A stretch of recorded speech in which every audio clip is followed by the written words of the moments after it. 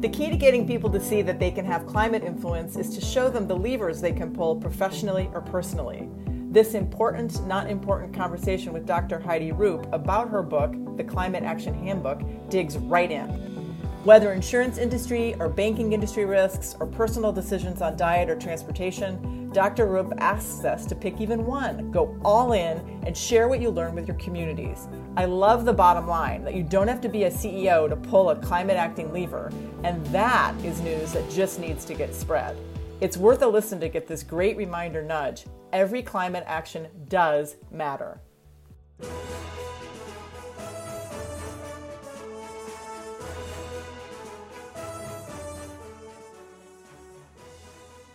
What can I do? What can I do? What can I do?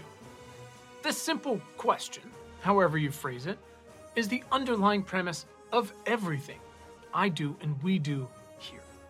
It's often the easiest one to help people answer for themselves, but from the outside, it's often the most imposing, if not confusing, which is why we keep coming back to it, and why I'm so excited about the fantastic new book, The Climate Action Handbook by Dr. Heidi Roop. Dr. Roop is the director of the University of Minnesota Climate Adaptation Partnership and an assistant professor of climate science and extension specialist at the University of Minnesota. She also serves, and this sounds very cool, as the director of knowledge transfer for the NSF-funded Coldex Science and Technology Center. Dr. Roop's research and extension programs have taken her from Antarctica to Minnesota, which is sometimes like Antarctica. And they combine cutting-edge climate science and effective science communication to increase the use and integration of climate change information in decision-making at a whole range of scales, from city and state to national and international levels. Safe to say, I'm very into that, and you're going to love her. And if you've struggled to find a way to get involved in the climate fight, this book and this conversation are for you. Welcome to Important, Not Important. My name is Quinn Emmett, and this is Science for People Who Give a Shit. In our weekly conversations, I take a deep dive with an incredible human like Heidi, who is working on the front lines of the future to build a radically better today and tomorrow for everyone. Along the way, we're going to discover some tips, strategies, and stories you can use just like these to get involved, to become more effective for yourself and your community. And that is exactly what we're digging into today. As always, you can reach me for questions, feedback, and more at questions@importantnotimportant.com.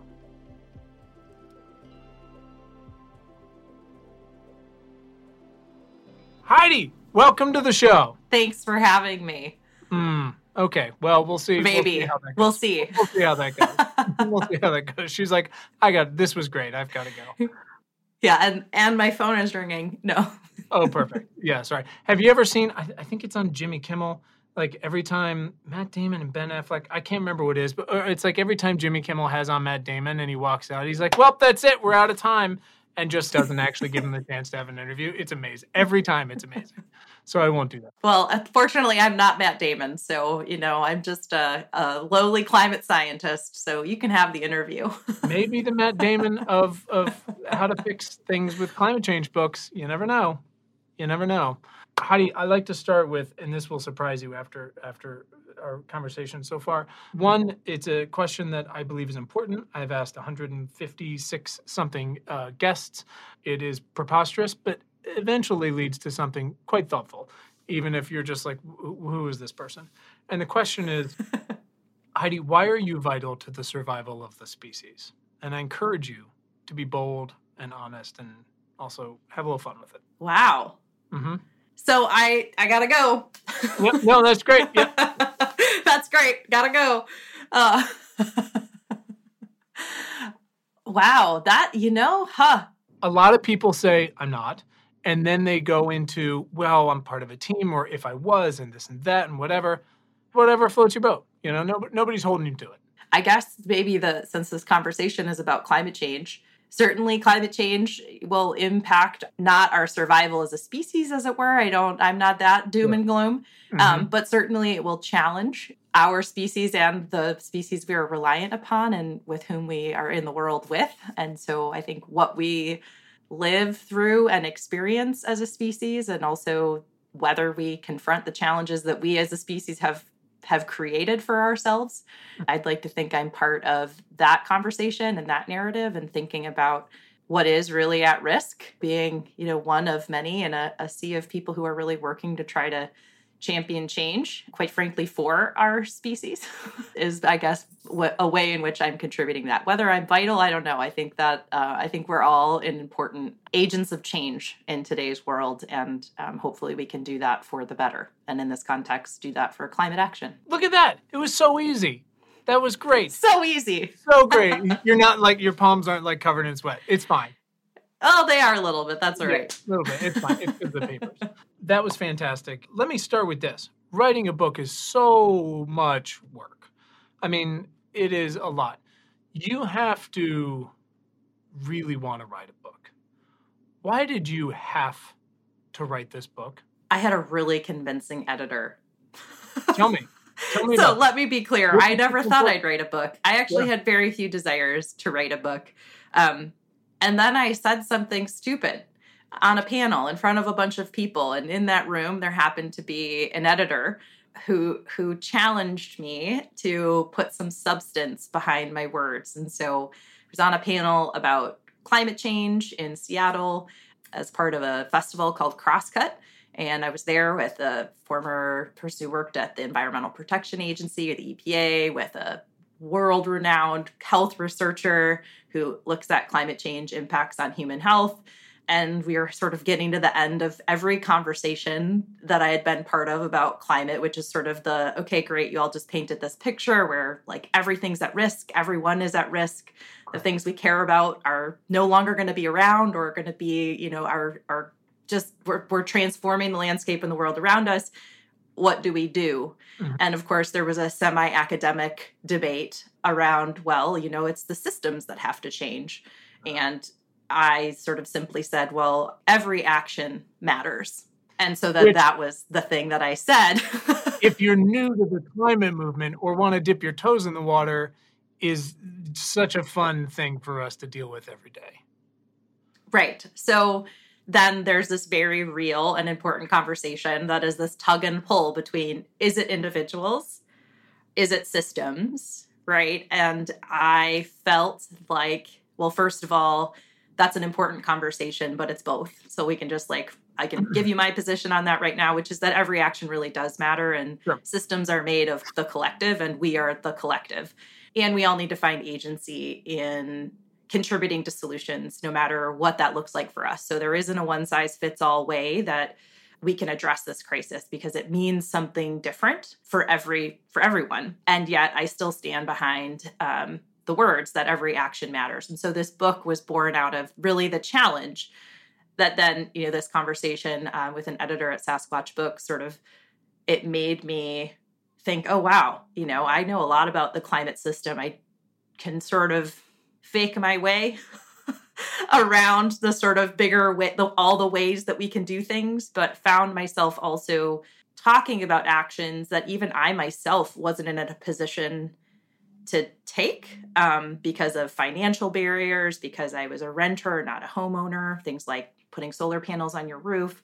So there were conversations I was trying to have, but didn't really even feel equipped myself. So while I can talk at length about the challenge, I couldn't talk at length about the opportunities and invite more people into the conversation. So I felt like I also wasn't doing my job. That was sort of what tipped the scales, was like, wow, I need to do my own education. In that way, the book was worth the effort. I hope people read it, of course, but it really was about my own climate solutions journey and finding ways that I could contribute and sort of step into, I mean, journey in a very, I use that word intentionally. I am on this journey to figure out how, as an individual, I can work in the world and around me, my house, my family, my community, but also influence the systems change and be part of that broader conversation. And so the book is in response to that, and basically trying to be a welcome mat for people to sort of see all the different ways, electric vehicles and solar panels included, that we can all find ways to hopefully build agency and a desire for action and continued action and engagement in the space of climate solutions. I mean, that's great. And what you also did there was answer sort of this, I like to ask that question again, but emphasize different words. That is usually like, why did you have to write this book? And you really answered that. You were like, this is what I do, but I kind of had to do more work, it turns out, to live up to what you said on stage, which is often one of the great realizations in life, whatever it might be, which is having a couple drinks and be like, yeah, sure, I'll run that marathon. I don't know. Now maybe you got to go out and figure out how to run, maybe buy some shoes. Yeah. Accountability. Yeah. Yes. Thank you. There's a word for it. That's so interesting. You executed on it marvelously. And I was so excited. Besides, just to give folks sort of a preview, I love the way you kind of set it up, which again seems so straightforward, but it really makes sense. You're like, here's what greenhouse gases are. Here's why an overabundance of them in our atmosphere and our oceans isn't ideal, turns out. Here's how big the problem is at this point, who's affected the most, and most importantly, here's what the hell we can do about it, because here's the impacts happening here and now and soon. And every topic is basically a page within a broader context. The visuals are awesome, and I wanted to dig into those because they're so helpful always for people to be able to understand everything from the, now very popular warming stripes to what you did with takeout containers, for example. But I want to get into this personal versus systemic issue because I have just so many issues with it. It drives me crazy. And they're both justified and wrong. And it pushes people away from joining this movement all of the time because the problem is usually it's good guys doing that. And that sucks because there's enough bad guys in greenwashing and shit like that. Actual bad guys that are doing that as well. We can't do the same thing. And yes, one is influenced by the other, of course, but we've got to do a better job. And so I have a couple quotes here, but I from your intro, and I promise I read much further than that. The whole thing, it's so great. All I do is highlight these things. But this is important because you set the stage for this. You said, the climate actions presented here attempt to paint a picture of the breadth of opportunity, which I love, that abounds for climate action. And you describe how you chose them, and then you say, all have value and represent a form of impact, whether environmental, social, individual, or collective. And again, I love that because, again, greenwashing as one of the things is a nightmare, and there are bad guys. And neither voting by itself or using paper straws or solar panels by itself is going to do it. But the gatekeeping has to stop because otherwise people aren't going to understand how social solar panels can be, how important it is to take your best friend to the polls or to work with the Environmental Voter Project or whatever it might be. The answer is we got to do fucking all of it. So let's do it. Talk to me a little bit about how you, as a climate scientist, got to that perspective of it all counts. Most people would not call this a privilege, but I have the privilege to sort of have a front row seat to the science and the data, right? I've used my very own hands to collect evidence about Earth's changing climate. I have, slept on an ice sheet in Antarctica for weeks on end without a bath, right? It's not as glamorous as it sounds, but I think that is seeing the world change. And I think if we all observe and are keen observers in the world around us, you don't have to be a scientist to see the world around you changing. Something about what you care about and what you can see is changing. And it's changing in part because of climate change, which we are causing. So I think I've been able to be trained as an observer. That's sort of my job. But I've been trained to have an eye of observation towards how is the world changed and what did it look like in the past. And so coming to this desire and this urgency to welcome more people into the conversation is really born out of being part of generating the information, not only about what we've observed, but in generating information about what we can expect in the future. And it's not great, right? It is really, the science is so abundant and also so painfully clear that the opportunity to change the trajectory of climate change and what we experience and live through as a global society, that choice is ours. That choice is ours now. And we have a rapidly closing window in which to make the most profound impact, not only for ourselves in the sort of, we talk about mid-century a lot. That's the 2040s and 2050s. That's just not that very far away, right? Most of the people hopefully listening to this right now will be alive then. We're talking about our shared future. Really, I think the science for me is, and observing the world around me changing, right? And really being deeply concerned about that. When we use words like urgency or urgent, and we do that a lot, increasingly the Intergovernmental Panel on Climate Change uses that word. They've now used the word unequivocal, which is that we know that it is greenhouse gases produced by humans have unequivocally caused the planet to warm. That if we gatekeep, to use your words, around who can be part of the solution or what constitutes what is meaningful or what has an impact, then we're not going to get there. That's my opinion. We need everyone doing whatever they can and finding themselves in this space and being welcomed into the space, or we're not going to get there. And of course, the systems that we operate in can inhibit our abilities to act and quote unquote have an impact. There's no question. I'm not pretending that there aren't bad actors out there. I'm not pretending that the fossil fuel industry isn't trying to lean into and blame individuals and put that position of action on individuals. But at the same time, if we don't see ourselves as part of the solution, then how do we use our individual agency, the communities in which we live and operate, right? These can be faith groups. Community has a multitude of definitions, right? If we don't find ways to connect into why we care or what we want to see done, then we're going to miss a profound opportunity, and not just an opportunity to address climate change, like an opportunity to shape and create the places and the spaces that we want to live in and call home. And those are at risk, but that's also the conversation we can be having right now, which is climate change might motivate you to do something, but what is the thing you're working towards creating? We are all experts in the future we want to see and create. You're an expert in what that vision looks like for you. I have my own vision. Addressing climate change as we work towards that vision is essential to achieving it, because climate change impacts everything. Sure. Yeah. No, it's very easy to see a headline like, the jet stream might slow down, or, sea level rise is going faster than we thought because the fucking icebergs, and be like, what am I supposed to do about this? And the answer is, you can't. But there are 7 billion other things you can do, because climate change really is, of course, it affects everyone around the world in so many frontline communities that are historically marginalized 10 times more than everybody else, and they've been feeling it for a while.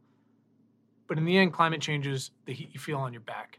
It's the temperature, it's those warming stripes in your hometown. It's your water, right? It's the air, it's all of these things. And you're gonna notice the most change in these places that you're living in now, or you've seen change if you move back home like I did, or you're trying to raise kids in a place that has less green space, or should have more green space, has never had it before. Again, that's the whole thing. Like you're saying, it's an opportunity to make it better, where there's gonna be a lot of suffering, but it's an opportunity to make it better. And here's what I want, another one of your quotes that I really liked, which was, and this applies to the whole thing, and this, my version of this is much dumber, but yours is so much more eloquent. You said, and this sums up the whole book, find ways to engage and act that keep you contributing in ways big and small for the long haul, where you are personally inspired and motivated. And there's 1,000 versions of this. One of our earliest guests, incredible Dr. Ayanna Elizabeth Johnson, has her TED Talk and Venn diagram about the whole thing that's so beautiful. Yes. Mine is dumb. I adore her. Yeah, she's amazing. She's amazing. But mine is just like, I don't know. Again, I spent 15 years living in Los Angeles. It got much hotter in that time. Our home insurance policy got canceled 10 times, even though fires weren't near us. But they could be. The insurance policy guys were like, we're not going to, no, thank you. Eventually, we left for 1,000 other reasons. But how many times I was in the back of an Uber or something, and somebody's like, it's hot today. Yes, I know. What do you do? And you tell them, and they go, what can I do?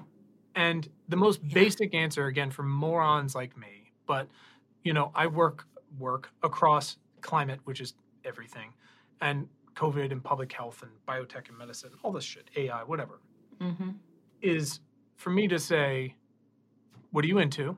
Literally, like, what gets you going? What are you good at? And if you tell me those two things, I can tell you 7,000 places where you can contribute. And like you said, feel motivated and inspired for the long haul. Because none of these things are going away anytime soon, but we can start to contribute. And if you're really feeling it, if you're just pumped to have some solar panels, even one, it's very difficult to drive an EV and then go back to a gas car. Because like, why does this suck? Why do I have to go to the place where it drips the gas on your shoes while you're trying to fill? I did this? Like, what are we doing? You know, if that's not social, I don't know what to tell you. I understand you're scared to call voters. You don't have to anymore. It's 2023. You can just text them. It's fantastic. That's what all the kids do. Or they snap them. I don't understand.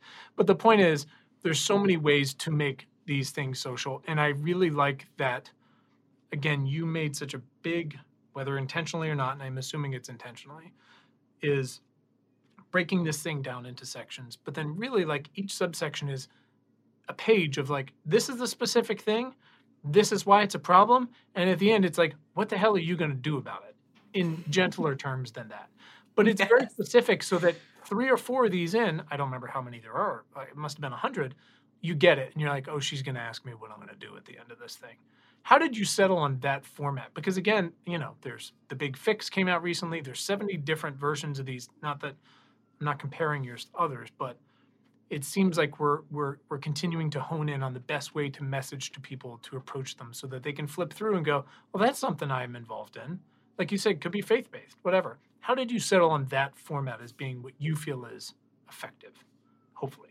I'd say teamwork makes the dream work on this one, right? I'm a climate scientist with a passion for communicating. I'm constantly on a improvement process in my own communication and what's effective and how to have conversations. Some of them go terribly, right?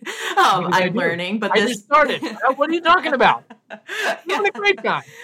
Some climate conversations are really challenging. So like, I'll put that out there. That is one of the actions in the book. And I know there are several of my colleagues, Dr. Catherine Hayhoe among them, talks frequently about having conversations. And that is born out of science. So our colleagues study these things. And those are conversations, climate conversations are important. But I also was, my own desires to write this book were born out of having climate conversations that then sort of so what? How do I empower you? Well, not knowing who you are, knowing what your passions are, what are your strengths? How can I engage you in a way to commit? So this book is a tool was again, as I said, really sort of my own education process. But in response to sort of the design, I also, I love climate change insofar as it's my career. I don't love that the climate is changing, but I'm very passionate about the subject. Sure. Right. It is my career. Right. I really enjoy working with people in the solution space. I've sort of pivoted my career in that way and really fortunate to be doing less of the basic science, which is sort of the collection of the, like, how is the planet changing? And I do some of that, but now I really work with like, okay, well, how do we respond to this crisis and what information do we need? But I think I too, while I love all those books, and one of the actions is like diving more deeply into topics you care about, because the book is structured right at about 300 words per action chapter, which for a scientist was like deeply anxiety producing because I wanted to reference every single thing. So when the book first went into the publishers, there were 812 footnotes. So that was like an average of 14 per 300 words. When you're starting to write, like one of the most basic communication things is like picture one person and that's who you're writing to. It's like for this book, they're not interested in 812 citations. Right. Quite frankly, this sort of, I'm not being very articulate here, but like I too don't necessarily want to sit down at night at my bedside table or my comfy couch, wrapped up in a blanket, reading a chapter book about climate change. Like I appreciate the work, right? I do read those books on occasion, but they're not necessarily the thing that welcomes me in, I guess.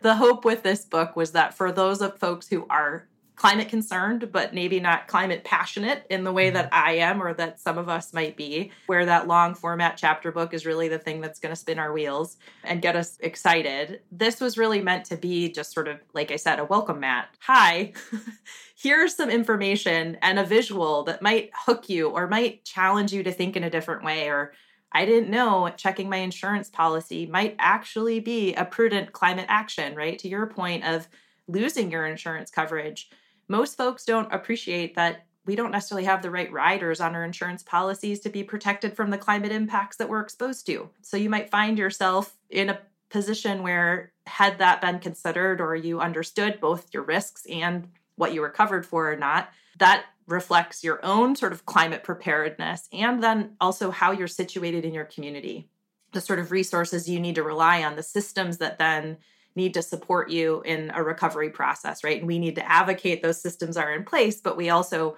for those of us who can or have the ability to or interest to, consider how we fit into this broader puzzle. And that, for me, constitutes climate action. The book was really meant to welcome people in, to not require you to sit down and read a long format book. You can start this book. There's no wrong way to read it. You can enter at any point. You can start in the middle, the beginning, the end. You could read one a day. The intent was really to be a resource that you would return to again and again, and that didn't require this massive upfront commitment like an electric vehicle, right? No, it's not. But what I really love about it is so many of the problems, which are both systemic and in the context of a human lifetime going to be pretty evergreen, are also opportunities. So among all of these chapters and sections, they're not really going anywhere. So you can return to it. This isn't like the science is suddenly out of date. This problem is what it is. And we're going to hopefully make some progress on these things, but that doesn't mean the actions you can take are going to be that different, or your interests are going to change and be that different. Whether it's anything from investing to insurance to battery recycling, to I don't know, maybe let's stop living in areas where we have crossovers with animals, because that didn't work out great. There's a 1,000 different things. So before I want to get into some of the more specific things, not all of them, of course, and also talk about some broader things, but let's touch on the insurance thing for a moment, because I can tell my story, which I haven't gotten into too much, just because I feel like, even when I talk to my wife about stuff, she's the greatest person on the planet of the earth, but she's married to me, so like her eyes glaze over like a shark half the time when I'm talking, which I get. But it's also an important contextual thing, because I'm also having a conversation tomorrow with Washington Post reporter Brianna Sachs, who did the recent reporting on how all of the Ian's payments were like cut in half. Like it's a whole thing. So let me start with my story. So we were living in Los Angeles in an area of town called Studio City, which is halfway down towards the actual city, but we were also sort of in one of those canyons, which are great, except for the fact that they're among the very few places in Los Angeles surrounded by trees. There aren't many other real trees. Palm trees don't count. And for a period there, obviously, and it's going to keep continuing besides the most recent rains, which we'll get to in a second, everything was very dry and could burn. And a lot of things did burn for a while. There was a lot of like fires of Mordor type stuff in San Francisco and in places, of Los Angeles that you wouldn't imagine. Trees don't discriminate about how wealthy you are. Neither does heat or dryness or vegetation.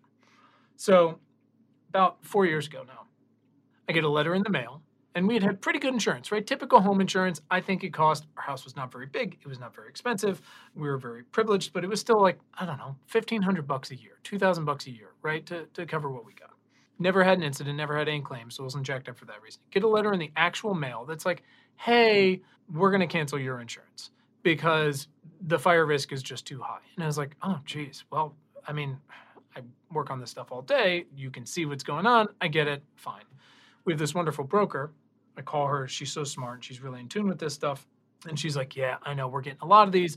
Don't worry. The governor's going to kind of talk to the insurance industry, and they're going to try to put a stay on these things so people can't just bail on you. Great. Sounds good. I don't have to worry about that. Week later, letter in the mail. They're like, actually, we're canceling because of earthquake exposure. And it's like, you motherfuckers. Like, of course you can cancel for earthquakes. It's California. So they're just like, yeah, we're going to do the other thing. So they bail.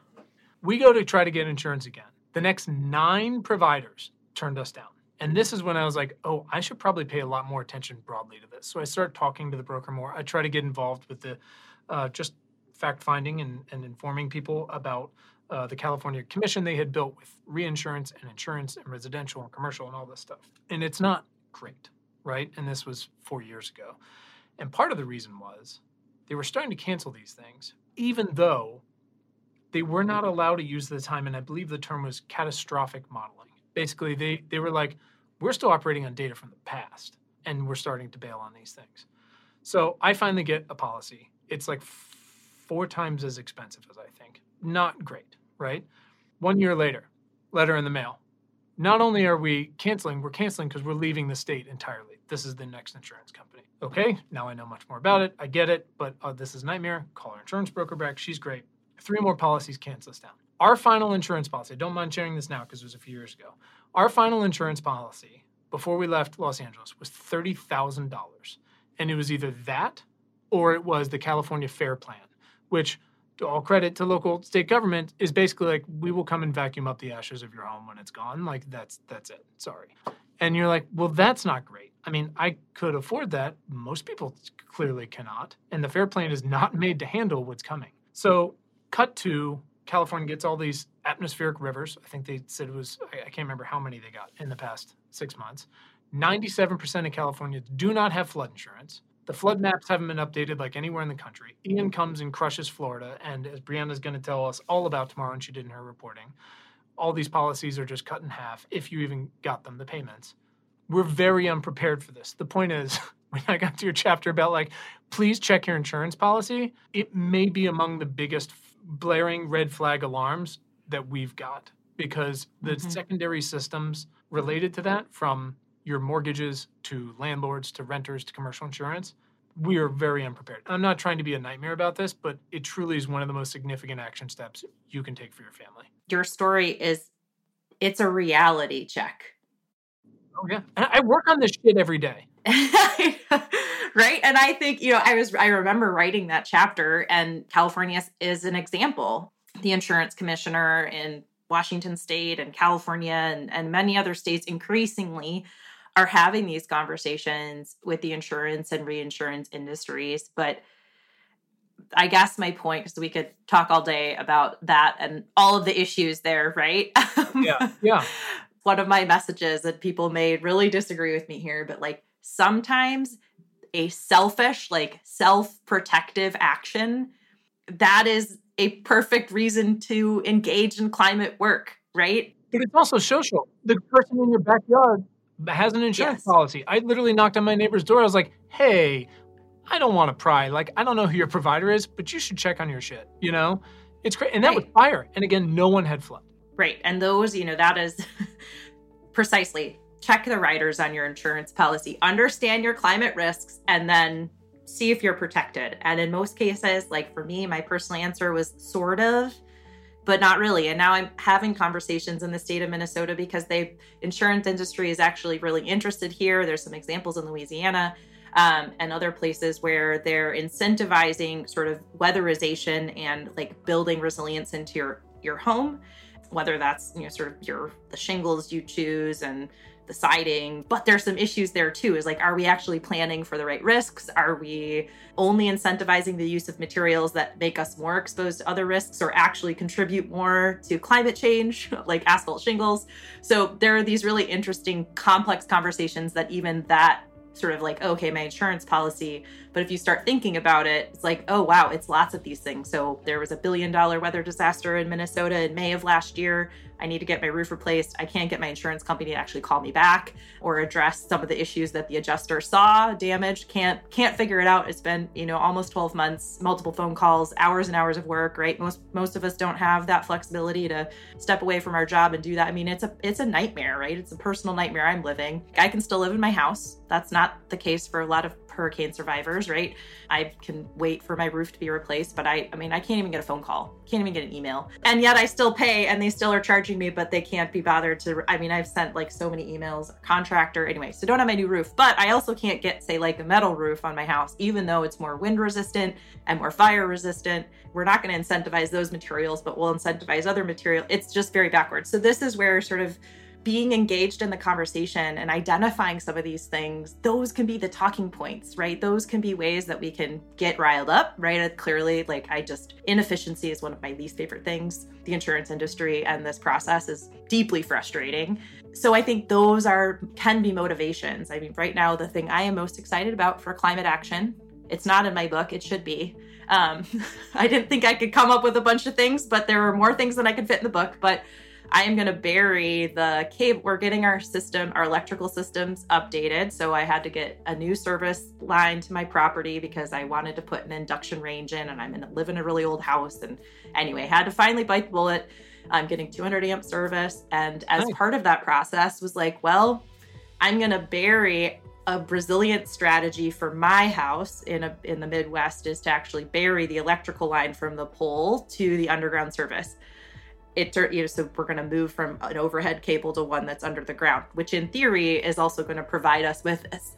Overhead from the street to your house? From the power pole to the house. A lot of us have it tied in, so we're going to pay to bury it. Yep. So we're going to bury it. In this case, for storm protection and sort of weatherization purposes. So that's one of the things that I'm doing right now that gets me super excited. But I also never realized that, like, A, you could do that, and B, while electricity is going up in price here in Minnesota for a variety of reasons, even though for the power company, it is better for me to have a buried cable, right? Less chance of failure in terms of the line being blown down or knocked over by a tree, all these things. I suspect that servicing it is more complicated if the line does fail. Sure. But they almost tripled the price per foot to bury it between last year and this year. And I get, like, labor is more expensive, all the things, but it's one of these things where we aren't having these conversations. So I was meeting with a legislator actually, and I said, we were talking about, she had just put solar panels on and got a new electrical line. She's like, you should talk to my electrician. I was like, you should know that our energy provider just jacked up the rates, but we want more people to be able to do this because it's good sense. It makes good sense. So at any rate, that's a bit of a tangent, but that's all to say that climate solutions surround us and you never really know. And I'm very excited about not necessarily likely my neighbors might be without power, but we might. So we're making an investment in us, but it also means we're going to be better able to help our neighbors in the moment of disaster. And for me, that has climate value as well as sort of personal social value. And so there are a multitude of reasons why we might do certain things or invest in certain things that maybe have climate as part of the motivation, but not the sole or only or leading motivation for doing or behaving in a certain way. To caveat, but also it's the fundamental premise of this thing. There are the people who have been exposed to impacts already, who are Venn diagram, it's just a circle of the historically marginalized as it is. And then there's kind of everybody else who's just now starting to see what's going on.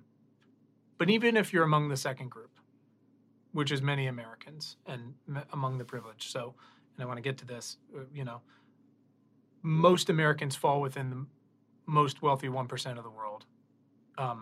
It's pretty straightforward. It's just being born here. But you're just not alone in this. And it doesn't matter if you don't live on a coastal city like Houston and petrochemical plants that'll flood, or Charleston, or Norfolk, or New York, San Francisco Airport, which is just going to be an underwater tour at some point. It doesn't really matter because you're probably near a river, or it turns out you're downstream of a mountain, or you've got fire risk or drought, or the crops aren't going to work, or whatever it might be. Yeah, or you eat food and you drink water. Yeah, congratulations. Do you like air? Can I interest you in drinkable water? A lot of people don't have that, and you might not have that at some point, because when the big storm comes, or fire, or earthquake, whatever it is, drought, you're going to find out what that's like. And the more you can do to prepare yourselves, the more those can become social things, because like you said, and we talk about this all the time, and again, I understand the hesitation to go to like a city council meeting if you've never been, but you should, or a public utility commission meeting, which is like the ultimate move. It only takes trying to do the right thing to bury your cable. PG&E ran the money on like burying all their cable, which they need to do in California. And they were like, it's $70 trillion basically, and it'll take us 100 years. And everyone's like, yeah, well, guess what? You got to do it because your shit keeps exploding and burning everything down. It's crazy, but we keep doing this math of, like you said, I'm trying to do the right thing by burying this cable so we're protected and so I can be helpful in my neighborhood. Meanwhile, they jacked up the price because it's more expensive. I get it, whatever it is. But it's also pretty social because, again, whatever storm comes and those lines go down, mine in California got knocked down by trucks all the time because 10 feet off the ground. It's not going to be very long before your neighbor's like, how come Heidi has power? What happened? What did she do? And you're like, well, we buried our line. And that's a social action. Congratulations. Like, you've done it. You're participating.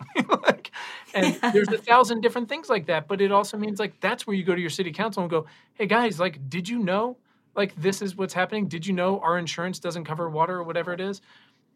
So those are the sort of adaptation things, right? But there's so many mitigation things we can be doing. And I would like to focus. Also important, right? Walk and chew gum. We got to do the thing, right? Yes. It's really important. We're here now. We got to do the thing. And both of them, again, can be great and can be help people, especially people who are already exposed and dealing with this stuff on a day-to-day basis. I get a lot of incoming calls from captains of industry or whatever, in which I tell them, here's the deal. Very broad, inch deep. Like, the inch is getting deeper, obviously. I've done 157 of these. I've been writing about it for years. But they go, what's going to happen? What's this? How do I do this and this? And I'm not shy about saying, guys, the science about what industry or the top 10% worldwide or the 1% of Americans, how much your footprint represents compared to the rest of the world is, like, how much of an impact your life has and your work has versus everyone else. And here are the things you can do, because those are really big levers to pull among a slightly fewer group of people, but it really does matter. So I wonder if we can talk for a moment about that, because it is sort of this, we've got people on Twitter. I don't have Twitter till it still exists. It's like 11:55 this morning, but there's people are like, yeah, we're following personal jets now. Like, fuck those guys. Like, we're like, this is crazy. You know, the point is, there's been a bit of a rebellion about this stuff, as usual, eat the rich, because more people are just aware how much emissions the 1%, the global 10% are driving. And I know what some of these levers are that they can be pulling, but I wonder if you can dig into that a little bit. Sort of, what are the most common drivers among those folks? Because again, those are a lot of conversations I have from folks who are just not really affected by this stuff yet, but driving it much more than they really. Does any of that make sense? Right. And in some cases, right, the systems exist and can better protect them from experiencing any of the negative consequences, right? And so this is where the sort of systems pieces come into play, and the inequitable distribution, not only of climate change, but its impacts, and also who gets to recover and how quickly from these impacts, right? Whose life gets, quote unquote, back to normal, if you will. The pandemic is also another really salient example where sort of privilege and class and who you are and where you live really influence sort of how you experience the pandemic, and also the extent to which it's still a major through line in your life, your personal or family health, your career choices and options. There's no question. I think New York Times published an amazing piece a couple of months ago precisely unpacking Americans' emissions, right? Historically, our nation has contributed most to the problem. And we therefore, I think, in my opinion, right, and we still are burning a lot of emissions. They're going up, in fact, in most cases. We have an imperative to act. We live in a society, like you said, right? We, in some cases, just by pure virtue of being born here and living here in the United States, we produce more emissions. Our lifestyle and the systems that support us tend to be greater consumers and consumers of fossil fuels and producers of the subsequent emissions. And so there's no question that there is a correlation between sort of income level and lifestyle and emissions produced. So yes, flying a private jet, trying to not do that would be great. I appreciate their limitations. It also reflects a very, very small fraction of us who get to do that, or who have a choice in that matter. I think, so yes, it does boil down certainly to personal choices. And that is for all of us, right? Some of those choices by a few people, a few times, can certainly make up the entire greenhouse gas emissions footprint of a household, right? Or many households, a community, just by changing those behaviors. So, you know, to the extent that you can have those conversations with folks, very much, I don't necessarily swim in those seas. So they don't talk to me. Would love to have climate conversations. Yeah. I think the other thing there, right, is this, and we've been sort of talking around this, which is the systems change. And there are lots of big corporations likely that employ or are run by those very same individuals that are part of the problem, whether that's and could be a major part of the solution. That for me is where there's a lot of richness to try to unpack. And I think there are some folks who are really, really trying to do that. But I'll be the first to admit it can be really intimidating. Like I don't know how to talk to the CEO of I don't know what, right? But when I'm welcomed into a conversation, in fact, this morning I was just having coffee with someone who works in the agricultural business on a national scale. Great opportunity for both reducing emissions, for innovating. And also my contribution to the conversation was like, I'm not sure your company really understands its risks. And you are basically a risk management company. I mean, yes, you're producing commodities and you're distributing them globally and you're supporting farmers and farmers support you, right? It's feed the world, all these things that I inherently, yes, I agree with. But like when I think about the climate picture, right? Yeah, there's an opportunity and an imperative to reduce emissions from the sector. Some of that is much harder to do. It's a harder to decarbonize sector. Some of those things are harder to transition away from fossil fuels. Doesn't mean we shouldn't rapidly work towards that. But we also have to be thinking about this other side of the equation, which is that we know we've already changed the climate system. So this gets us back to the preparedness piece and risk management, because ultimately being an effective risk manager in the context of future climate means all sorts of things, like your bottom line, whatever motivates you, we're going to be better prepared. And we can think about the impacts and the systems if we think about how they have to operate and perform in a warmer world. And a lot of people and industries are not yet doing that. It is very focused on mitigation, very important. But in talking about a Venn diagram, there is a Venn diagram of climate solutions, and it's very, very clear from the scientific community, like the Intergovernmental Panel on Climate Change, we have to do two things at the same time. We have to prevent the problem from getting worse. That's mitigation, greenhouse gases, right? We have to prevent the problem from getting worse while also preparing for the changes that we know we've already committed to. We can choose, but we will bear the burden of not choosing to do enough in both of those spheres. And of course, there are things like improving soil health. There are lots of opportunities that are sort of give us, they're a twofer, as we like to say, right? Bring co-benefits. You could be doing something primarily because it reduces emissions. It might also build resilience or prepare a system. And so I think that was a long way around your original question. As we think about systems, there are individuals who produce a lot more emissions than others. But the extent that we can also be thinking about how these systems, these broader corporations, the sort of levers of power, right, those also then in turn manage not only our emissions, but create an opportunity to be thinking about risk management in ways that are currently not happening, which is the thing that keeps me up at night. Sure. It's like, Siri, what's the opposite of gatekeeper? That's Heidi. It's great. You're just like, I'm going to take your question about how people got to stop flying first class because we could fit 10 more people in there. That's in the book. It's fantastic, right? But also think about what else does that person, and I've written about this and thought about this a lot, but I call them the new externalities, which is like, what else is that person exposed to? What do they make? What are they invested in? What is their property?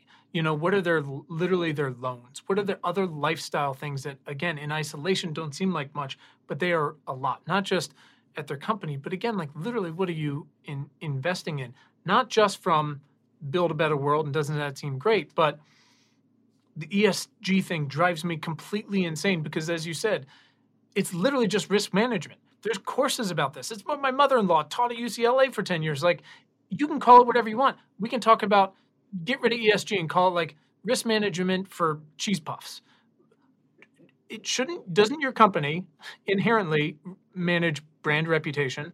Doesn't it manage real world exposure to whatever might be happening? Doesn't it try to get ahead of regulations typically so that when the regulators actually come knocking on your door, you're not caught completely screwed? These are all things that companies have done to improve shareholder value for a very long time. And now Siri is actually replying to me. Like, it's the same thing, except for it's just going to happen. So yeah, you should do it. And these things can be social and you can be a leader, but also like, you should do it because, like the checking your insurance policy thing, which can extend to your city council or to who you vote for in the federal election, it is social and it really does matter. And again, the levers from like, please stop flying private and further first class and things like that. Please stop making loans. Please push your bank to divest from these things or just move to a different bank. We've got 1,000 tools to do that kind of thing. there are so many levers that can be pulled on this stuff. And it's really And you don't have to be a CEO to pull the lever, which I think is the point, right? There's accountability. Yeah. There's quote unquote impact, right? In this Yeah. context, we've been talking a lot about like who produces the most emissions and therefore who has the most potential through behavior change to reduce those emissions. All very important. And finding more ways to engage in those conversations and really understand and communicate effectively the realities without finger pointing, right? Yeah. I do think we have to point some fingers. I'm here for accountability, right? That's a theme For that sure. has emerged in this conversation. But I also want to encourage people to think about their own accountability. And that really, for me, was the origin of the book and the origin of my story, and is still a through line in my own journey, right? I don't have it right all the time. I am trying to understand what are my levers of power influence.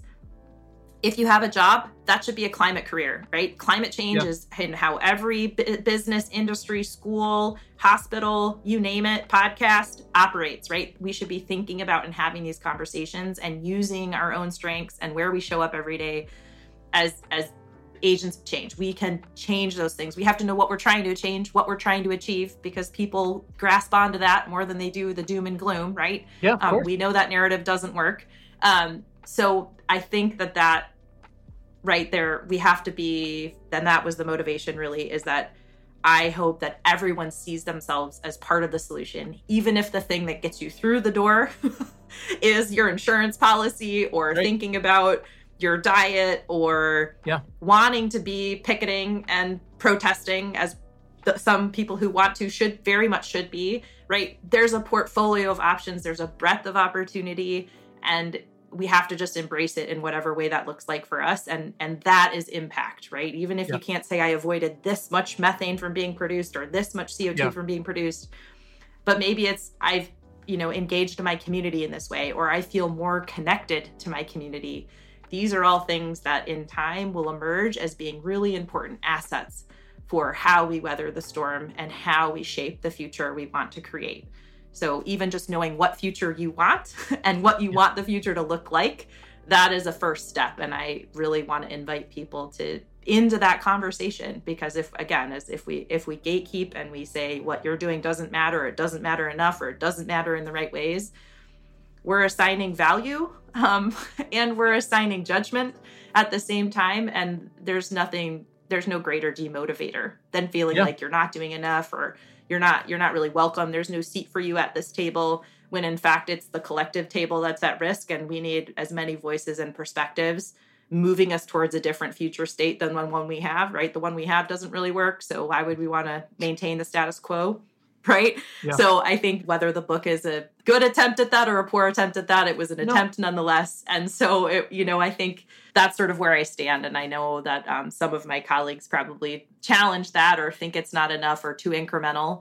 But this is what I loved about it, is because one of our not original premises, but like somewhere between original and secondary, was these action steps, which is literally people going, what can I do? And I was like, fine. I don't know shit about shit, but I'll try to figure it out, and I'll try to think about these things systemically. And I will do the work to figure out, this charity actually pays their bills. They spend their money wisely. Do they have an impact? I talk to people, this and this, among the whole sector. And as opposed to Consumer Reports, we kind of do the wire cutter version, which is like, no, this is the one. Do this one, right? Whatever it might be. And again, that could be a piece of legislation, could be a candidate, could be a legislator, could be a company, could be a product, could be nonprofit, whatever it is. I try to do the work to do all those things so that when you, Heidi, open the newsletter or hear me yammer on about things, you know that you can just smash your finger against the button and do it. Because here's the thing. We are all being pulled constantly in 10,000 different directions. In 2008, I did a bunch of cancer fundraising using a little tool called Facebook. No one had ever really used that for fundraising. It was great. It was so helpful. Now, GoFundMe is like 3/4, and it's a wonderful company, 3/4 of our medical system, basically, at this point. And it's necessary. It's a nightmare. It's ridiculous. So it's easy to feel pulled in those directions. But what I love about the book is you're like, let's talk about takeout containers. Here's the thing. Here's a visual of all the takeout containers. And instead of making you feel like shit about it, the best way to look at it is to go, beep, boop, boop, boop. Papa John's like, hey, can we do the better pizza box? Or like, do we have to keep using the single takeout plastic, or, the whatever it is? Because if you're ordering all the time, like so many of us are, once you know and you look at that, you go, there's probably a better version of this. And it doesn't take much effort to find out that there are better products and to call the local restaurant or to a bigger change or again to your city council and say like, can we do this thing? Because that helps. And that's a hook that gets people in. And again, what your book does such a marvelous job of is showing like there are 10,000 different versions of that. Because when you've got an all-encompassing problem, it's an all-encompassing set of opportunities for you to get involved. Like you said, every job is a climate job. It can be, and it doesn't have to be depressing. It can be amazing and wonderful and imaginative and social and inspiring. But that's what I really love about this. And also that you think carbon offsets seem to be bullshit, which makes me incredibly happy.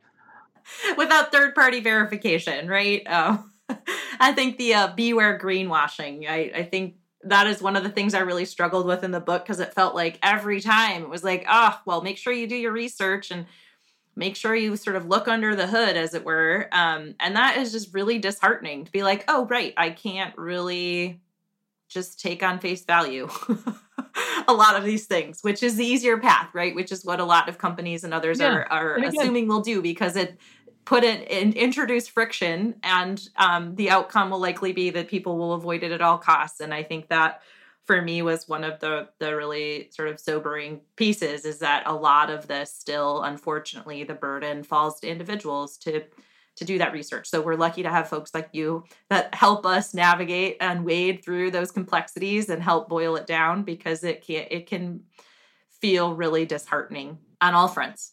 I try to empathize. Like, this is a business. It's not a nonprofit. One, because nonprofit paperwork's a nightmare. I got no time. And two, because I think I can make a little bit of a bigger difference doing it this version by, indirectly supporting all these different nonprofits. The point is I try to empathize with where someone or a company or an institution is coming from before I tell people how we should take it apart or support them or whatever it is. These companies are going to try to survive and to drive shareholder value as much as they can. Of course, that is set in stone. That's what it's going to be. So I understand why they all say, like, click this button and you offset your sneakers you ordered overnight that you didn't need. Sure, we've all done that. It's great. I understand it. But it's not real. And it's not real, though, again, trying to empathize, for a few reasons that are all linked together. One is which, like, we haven't agreed on how to measure these things, much less how to standardize them, much less how to regulate them, much less by a third party. I mean, look at the New York Times thing about Bitcoin this week. I mean, they're just like, the receipts are in. It's pretty bad. And everyone Bitcoin's like, well, my power plant says this. It's like, buddy, nobody cares what your power plant says. Like your Bitcoin power plant. Like no one's going to trust that. Just like no one's going to trust, this and that. I understand why we're not there on these things like ESG and whatever it is. It's been overused. But that doesn't mean you can't do better and inspire people to buy your product if they need underwear or socks or whatever it is. And it doesn't mean you shouldn't be doing the risk stuff because you do it for everything else. So whether it's burying your power lines or doing wastewater analytics for COVID or insurance or fire or clean air, whatever it is, everybody wins. It's like the electrifying the school buses thing. I don't care if you got kids. There's a school bus in your neighborhood and it's making your air not great. So right. Everybody wins with these things. They're inherently social because that's what we've built and that's who we are. And that's where I feel like books like this and communicators like yourself can really start to move the needle, I hope, to give people a very tangible way to say like, oh, this is something I do every day. Let me get in on that. So anyways, I thank you for that. Yeah, well, I appreciate that. It's a journey, and it's one I hope more and more of us see ourselves on and part of and feel like we have other people alongside us in the journey. It can feel pretty lonely, or it can feel pretty isolated in terms of it's a small subset of folks doing good things. And I think to the extent that we can welcome more people in, broaden that conversation, and showcase to people what we're doing and why, whether climate's the primary motivation or not, I think that's a way we build towards solutions. And I will say I have had to, one of the things I've been doing in my journey, in addition to the cables and the electrification, right? That's my sort of mitigation contribution. I've been thinking a lot about how to engage elected officials. And I will say I'm the first one who was very hesitant to engage personally. My job has now put me in a position where it has become an opportunity, one that I've really enjoyed, for all the pros and cons of that and the tough realities of the political context of the United States right now. which is that I have heard, and I believe there are a lot of legislators out there, in order to get their attention, you don't have to necessarily go in person and take time after work or whatever it may be to go to a meeting. That is encouraged, right? Your presence matters too. But engaging an elected official can be as simple as knowing who your elected officials are and sending an email. And that email need not be long-winded. It need not be aggressive. In fact, a note of gratitude could go a long way. Acknowledging maybe a positive behavior or decision that you'd like to see made. Maybe it didn't happen at the scale or the pace you wanted to, but you want to see more of it. All of those things matter. Our elected officials are people too. I encourage folks to not only know who their federal elected officials are and their state elected officials, but our federal officials represent only 0.1% of elected officials in the United States. There are over 500,000 elected individuals making decisions on behalf of our communities every day. Those are our county commissioners. So oftentimes there are folks who manage our water utilities, our school boards. There's an abundance of opportunity for influence and change, and that can be as simple as knowing and engaging. And that engagement can be an email with a clear and simple ask.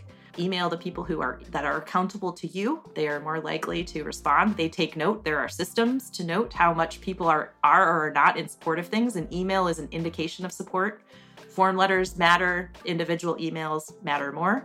And those can be relatively simple. Granted, you have to be sort of on the pulse and know what's going on.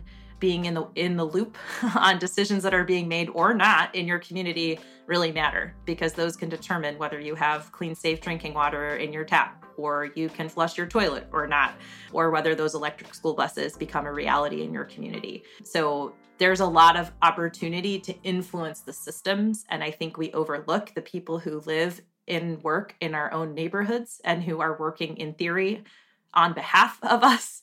Rarely are folks considering conversations with those elected officials who are more likely to take you seriously and who are more likely to relate, because you share a geography and a scale of influence together. That's, I work with federal officials as well, and they're fabulous, and they have big systems that they manage and lots of power.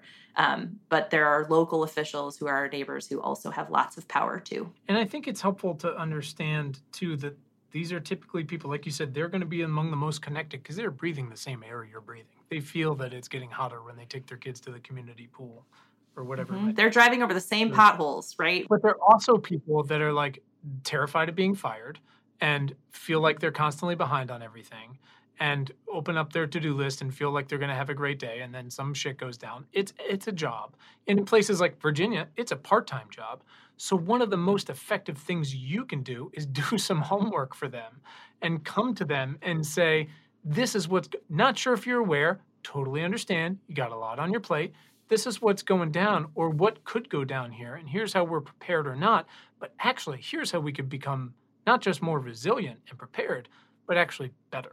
We've never had neighborhoods without gasoline school buses and UPS trucks or USPS trucks and UPS trucks. The fact is, those could be cleaner than they've ever been. Everybody wins there. That stuff really matters. And they will be like, thank God somebody brought this shit. Like, I don't have time to read this stuff, but it really does matter. And it can go a long way. I'm such a huge fan of one of my good friends, Amanda Littman, runs Run for Something, which is an incredible organization. And of course, her answer to all of this is like, or you could run for something, which is like the other email to send. That's a different conversation. Right. At a minimum, vote for something if you can. And you can vote with your feet. You can vote with your dollars. You 100%. Can vote with a ballot. Yeah. 1,000 different ways. Okay. This has been so much of your life that you're never going to get back. I'm going to ask you 3 questions that I ask everyone, and then you're out of here. Does that work? You got time? Yes, it works. Sure? You have so many papers to shred. Okay. All right, let's do it. Yeah, I do. Well, yeah, actually, I'm missing a meeting about the National Climate Assessment, but that's okay. I can catch up. Heidi, you can't tell me that kind of shit. Come on. There's a makeup meeting on Thursday morning, so it is okay. They scheduled multiple, so don't worry. I'm going to do my makeup homework later. This is a nightmare. Okay. It's not. This is the point, right? Great. All right. 3 hard questions. I'm ready. They're not hard. When was the first time in your life when you realized you had the power of change or to do something meaningful, to move the needle, whether you yourself running for school office in elementary school or with a gang of friends, or maybe it was weeks ago or when you started to write this book or did your first climate science? When was the first time where you were like, oh shit, look what I can do? Well, I don't know. My response is going to be a little bit skewed by my current reality, which is that I have a toddler at home. And I would say probably when I figured out I could influence my parents. Ooh, that's good. Which is, probably like earlier than I even think my daughter realized. She could totally manipulate me and inform me. She taught me something yesterday. I can't remember what it was, but it was my husband and I both looked at one another like, wow, we didn't know that word or something at any rate. But I think the reason I say that in part is because it's my current reality, but also there's some really interesting research that shows middle school girls have the strongest influence on their often conservative fathers in changing their perceptions of climate change and their understanding around climate change. So young influence as young people honor parents, there is actually research that bears out that can be meaningful in terms of climate change concern and beliefs, if you will. So right now I'm living in a toddler who clearly knows how to manipulate me. So that was probably when I also realized I had power mostly over my parents. But, they were making all the decisions. So they were paying the bills and buying food. So I became a vegetarian for a while when I was in high school, stayed a vegetarian for a long time, working my way back in to that lifestyle, but sort of forced my household. So that was when I realized I actually really had power over my parents. I've never gotten that one. That's an amazing answer. But it's also like not surprising because haven't throughout human history, like middle school girls been the most like driven more culture than anyone ever? Like they're like, that's it. I don't know. I hated being a middle school girl, so I tried to black out from that life. I just try to disremember all of it. Of course, middle school is a nightmare, but I feel like whenever, again, like my oldest is 10 and he goes to a swim practice and then he talks to middle schoolers and this, and he comes back with literally words that don't exist in the human language that I didn't know, but I'm the idiot for not knowing them. And then I Google it and it's like, 7 billion people have watched this video. And it's like, great, of course. Yeah, of course. So if they can do it for climate. Yes, don't discount the middle schoolers, let's just say. 100%. Who is someone who's positively impacted your work in the past 6 months? 6 months? 6 months. Getting specific. Ooh, Representative Patty Acomb. She's a state elected leader in the House of Representatives in the state of Minnesota. Why have they impacted your work positively in the past 6 months? She's been mentoring me in how to actually work with elected officials, which is I've been working with her on some work helping to do some education related to climate and climate risks in the state. And she's been really supportive of our broader work at the University of Minnesota, as well as climate work broadly across the landscape. And so it's been a really nice relationship of shared learning and education. I love that. Always helps to have someone who walks the walk and who does it every day to be like, no, this is the right way to do it. Well, and we can talk about the realities of how hard that work is, right? It's easy to say, do this thing, and then another to really try to understand, like, how do those things and the systems work, and how can we be creative in ensuring positive outcomes for, in this case, Minnesotans. Awesome. Last one. In all of your free time, what is a book you've read in the past year that has influenced your thinking in some way or opened your mind to maybe a topic or a perspective you hadn't considered before? We got a whole list up on Bookshop for people love it. People love the books. Oh, well, can I say my own book? No. I mean, obviously. I'm going to spend 5 minutes talking about your book before we even get started, but continue. Oh, man. Well, I read a lot of kids' books now with my toddlers, like 6 a night. I don't have time to. Great. Well, name some. Which ones do you love? Oh, which ones do we love? Oh, man, they change all the time. Well, I will say one book that my daughter loves and that I love because my parents wrote it and my daughter is named after it, which is Keep the Lights Burning, Abby. That's incredible. Yes, that's a fan favorite for a variety of reasons in our household. What else is she in love with right now? It changes every day. She's a real reader, so this is embarrassing. It's not embarrassing. It's not live. Who cares? Well, I should just be able to be like, this is the book that inspired me. You can send it to me later if that's easier. It's all good. Well, I mean, the Climate Action Handbook, but... The Climate Action Handbook. Look, here's the deal. Here's all that matters. None of the other books. We're going to wipe away the rest of the list. Yeah, there are no other books that matter. At this point, this is the bed we've made. This is your book. Congratulations. Climate Action Handbook by Dr. Heidi Roop. What is the release situation? Is it when? Is it everywhere? Obviously, I got a version of it forever ago. Yes, it is released. The official publication date was March 21st. Awesome. So it is out in the world. It's a few weeks out in the world. Is it both sides of the Atlantic? Is it out? Because we have guessed that sometimes it's one and the other one's 6 months later. I think it's only being released here. I apologize. This was one of the interesting things. I thought, I can write a book for all continents. Of course, I did. That is a challenge. But it ended up trying to navigate the data for across. Yeah. So there are data sprinkled in from a variety of places. It's mostly US centric. There is talk I've thought about, how do you write a different book for different geographies, but nevertheless, the book is out in the world. You can buy it online. You could also buy it preferably at your local bookstore. A life goal has been unlocked. A friend just sent me a photograph yesterday of it at Powell's Books in Portland, Oregon. My heart skipped a beat.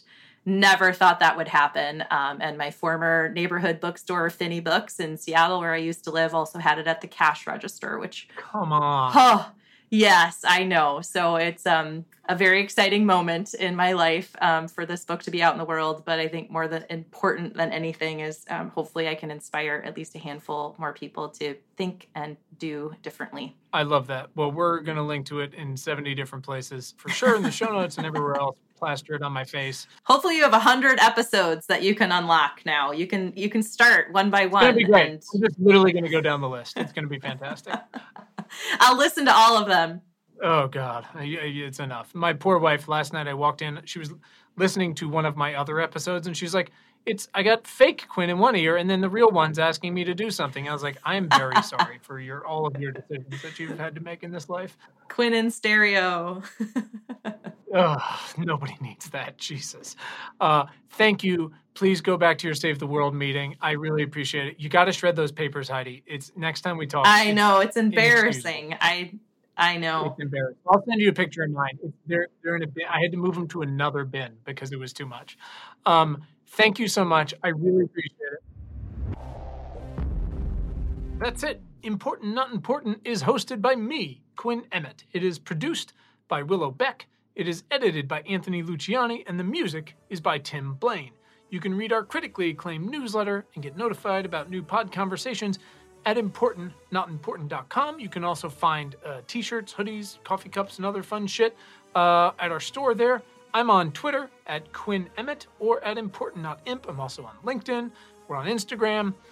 You can send feedback or questions or guest suggestions or cookie recipes at questions@importantnotimportant.com.